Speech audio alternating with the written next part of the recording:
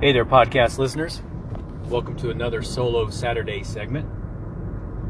I'm actually in my car right now on the way to Ripley, West Virginia, to pick up some family members who've been helping us finish up the flooring in the house that we're moving into.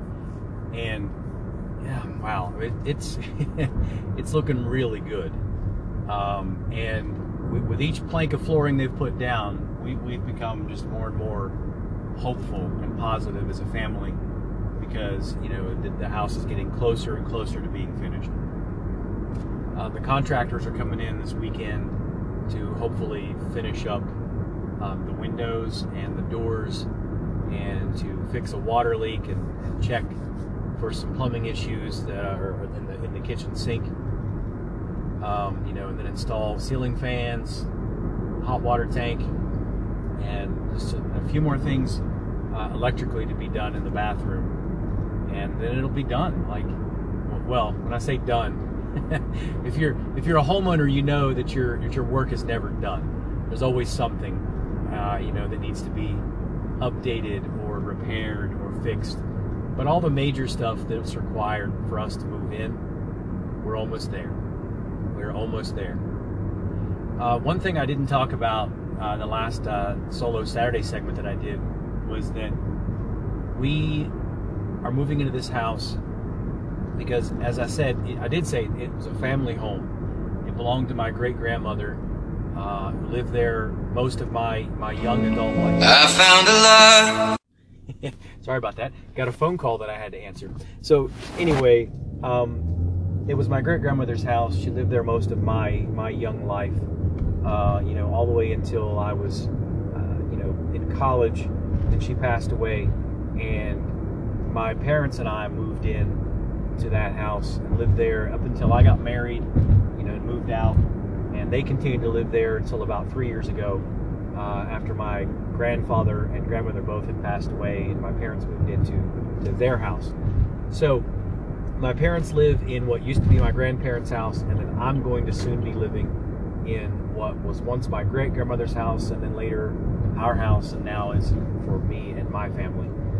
But the great thing about this house is that it's a 3-bedroom, and previously we lived in a 2-bedroom. So when we started foster care, we were only able to foster girls because we have daughters, biological daughters. I found a love. Never a dull moment. I had to answer another phone call. So anyway, we had a 2-bedroom house, and when you foster, obviously boys can't room with girls, so we were only able to foster girls. But now that we have a 3-bedroom house, we can foster boys. If you know me personally, you know that our foster care led to us providing a home for several kids and even a teenager. Some of those, they went back to the biological parents, which is ultimately the goal of foster care. It really is. It's sad, it's difficult, but it really is a great thing if a parent is able to get their life together and be able to allow their child to live with them again, to be a mom and a dad again. So, in some of our foster cares, the children did get to go back to live with the biological parents. Or in the case of the teenager, she aged out and was able to go out into adulthood. But we had the opportunity to adopt 2 of our daughters. So we fostered them for a little while, and they were unfortunately unable to go back to their biological home. So we agreed to adopt them, and they are our daughters. But the plan is to foster some boys, and we have enough room for 2. So we'll see what happens. But I'm excited. I'm really excited to become the father, even if only temporarily, to foster some sons, to encourage and mentor and work with young boys who, maybe have not had a lot of positive examples of male role models in their life.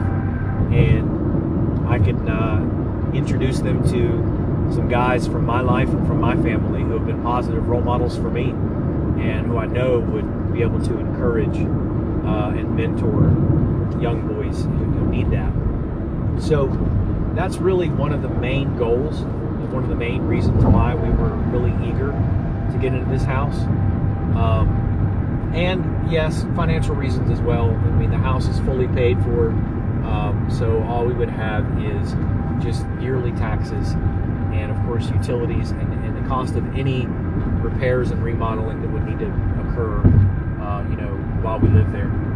So it's happening. It's really happening. We're getting super excited about it. I am very grateful to our contractors. Anyone listening to this podcast, if you're from the Charleston area, Charleston, West Virginia area, get in touch with Chris Price.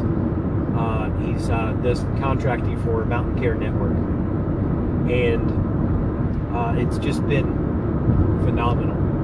They're a wonderful team of contractors. As I said on the last Saturday segment, they communicate well in terms of what needs to be done, how they're going to do it, and they're upfront about costs. They're honest. They're not going to suddenly hit you with a bill, after they do work that they didn't consult with you first. They let you know of any potential problems that might come up.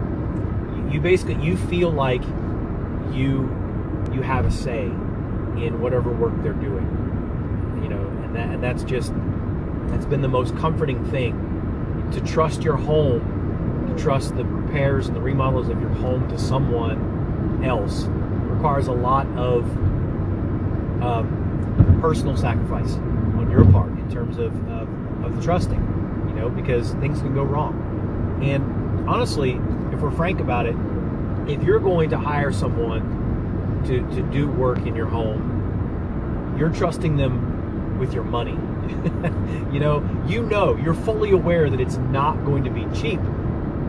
So you want to pick someone that is not going to scam you, to hit you with an unexpected bill or hit you with an unexpected, work that you didn't think was going to need to be done, that suddenly needs to be done, but you weren't aware of it, and then they do it, and then they slap the charge on. I know that Chris and his team, they don't do that. I mean, there were already some issues with the windows that were because the house was older and because those were the original windows, so they're, roughly 60 years old. And there's been some weather damage over time. They were upfront that this was going to be more than what we anticipated because, pieces were going to need to be ordered, beyond just the windows themselves. So I've felt really confident and trusting towards, Chris and his team, that they have communicated with us every step of the way, what's going to need to be done and where the challenges are going to lie, and if they're going to be unexpected expenses, obstacles, how we can overcome them. So it's been a journey. I went for a run this morning, only for about 30 minutes, and it wasn't my fastest pace, not even close.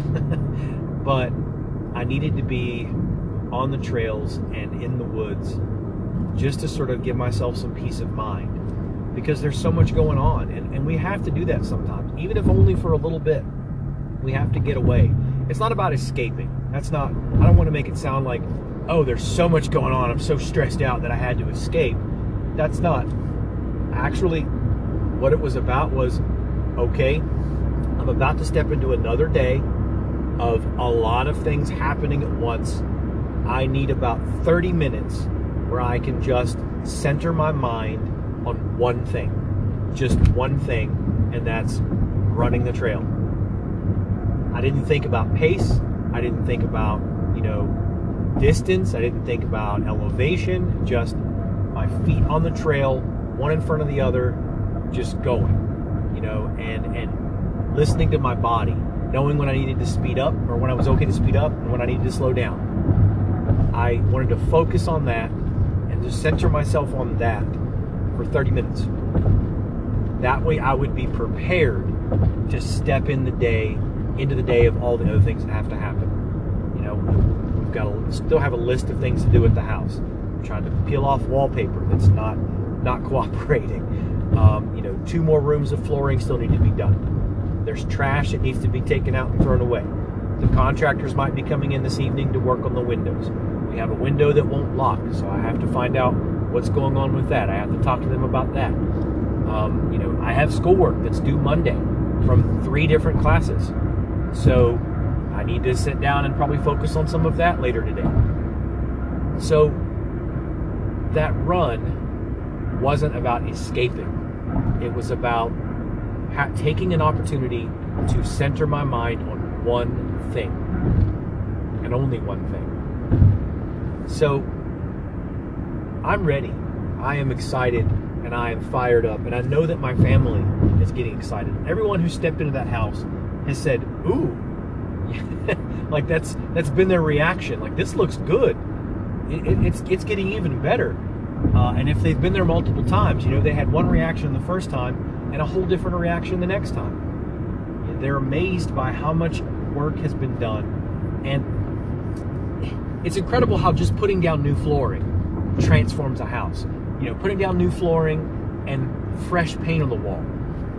That, if you look around your house and you're like, I need to do something, it's just not looking good. Paint the walls. See if that helps. Paint them a brighter color than what they might be. And then if you can afford it, put down some flooring. Tear up the old carpet and put down some laminate flooring. Just try that out and see what happens. Because it's incredible, the transformation that happens just by doing something like that. And my goodness, new windows, they are clear. I mean, they're clear. They're not cloudy. They're not scuffed and scratched up. They're not broken. They're clear. I can look out the back window and see my backyard perfectly. It's incredible how that just transforms the home. And it makes it worth the expense. Up front you think, oh my gosh, it's so much money. And it is, it's a lot of money. Remodeling requires a lot of money. But when it's done, and you look at it and think, wow, this is my home now. This is becoming my home. And I am proud of it. I am falling in love with it. That's so important. And isn't that like a really good life metaphor? Like, sometimes we look at our lives and we just go, I don't like how this is going. Well, try something new. Try something different. If you've been doing the same thing, if you're locked into the same routines and the same habits, and you're not happy with those routines and habits, change them up. Try something different. And it might not work. It might blow up in your face. It might bother somebody else. It might bother you. You might get hurt. You might, fall on your face and fail. Just stand up and try something else. Try again. Just, if you feel like if you look at your life and you don't like what you see, it's time to make some changes. And if you listen to my most recent interview with Trevor Boehm, he talks a bit about this.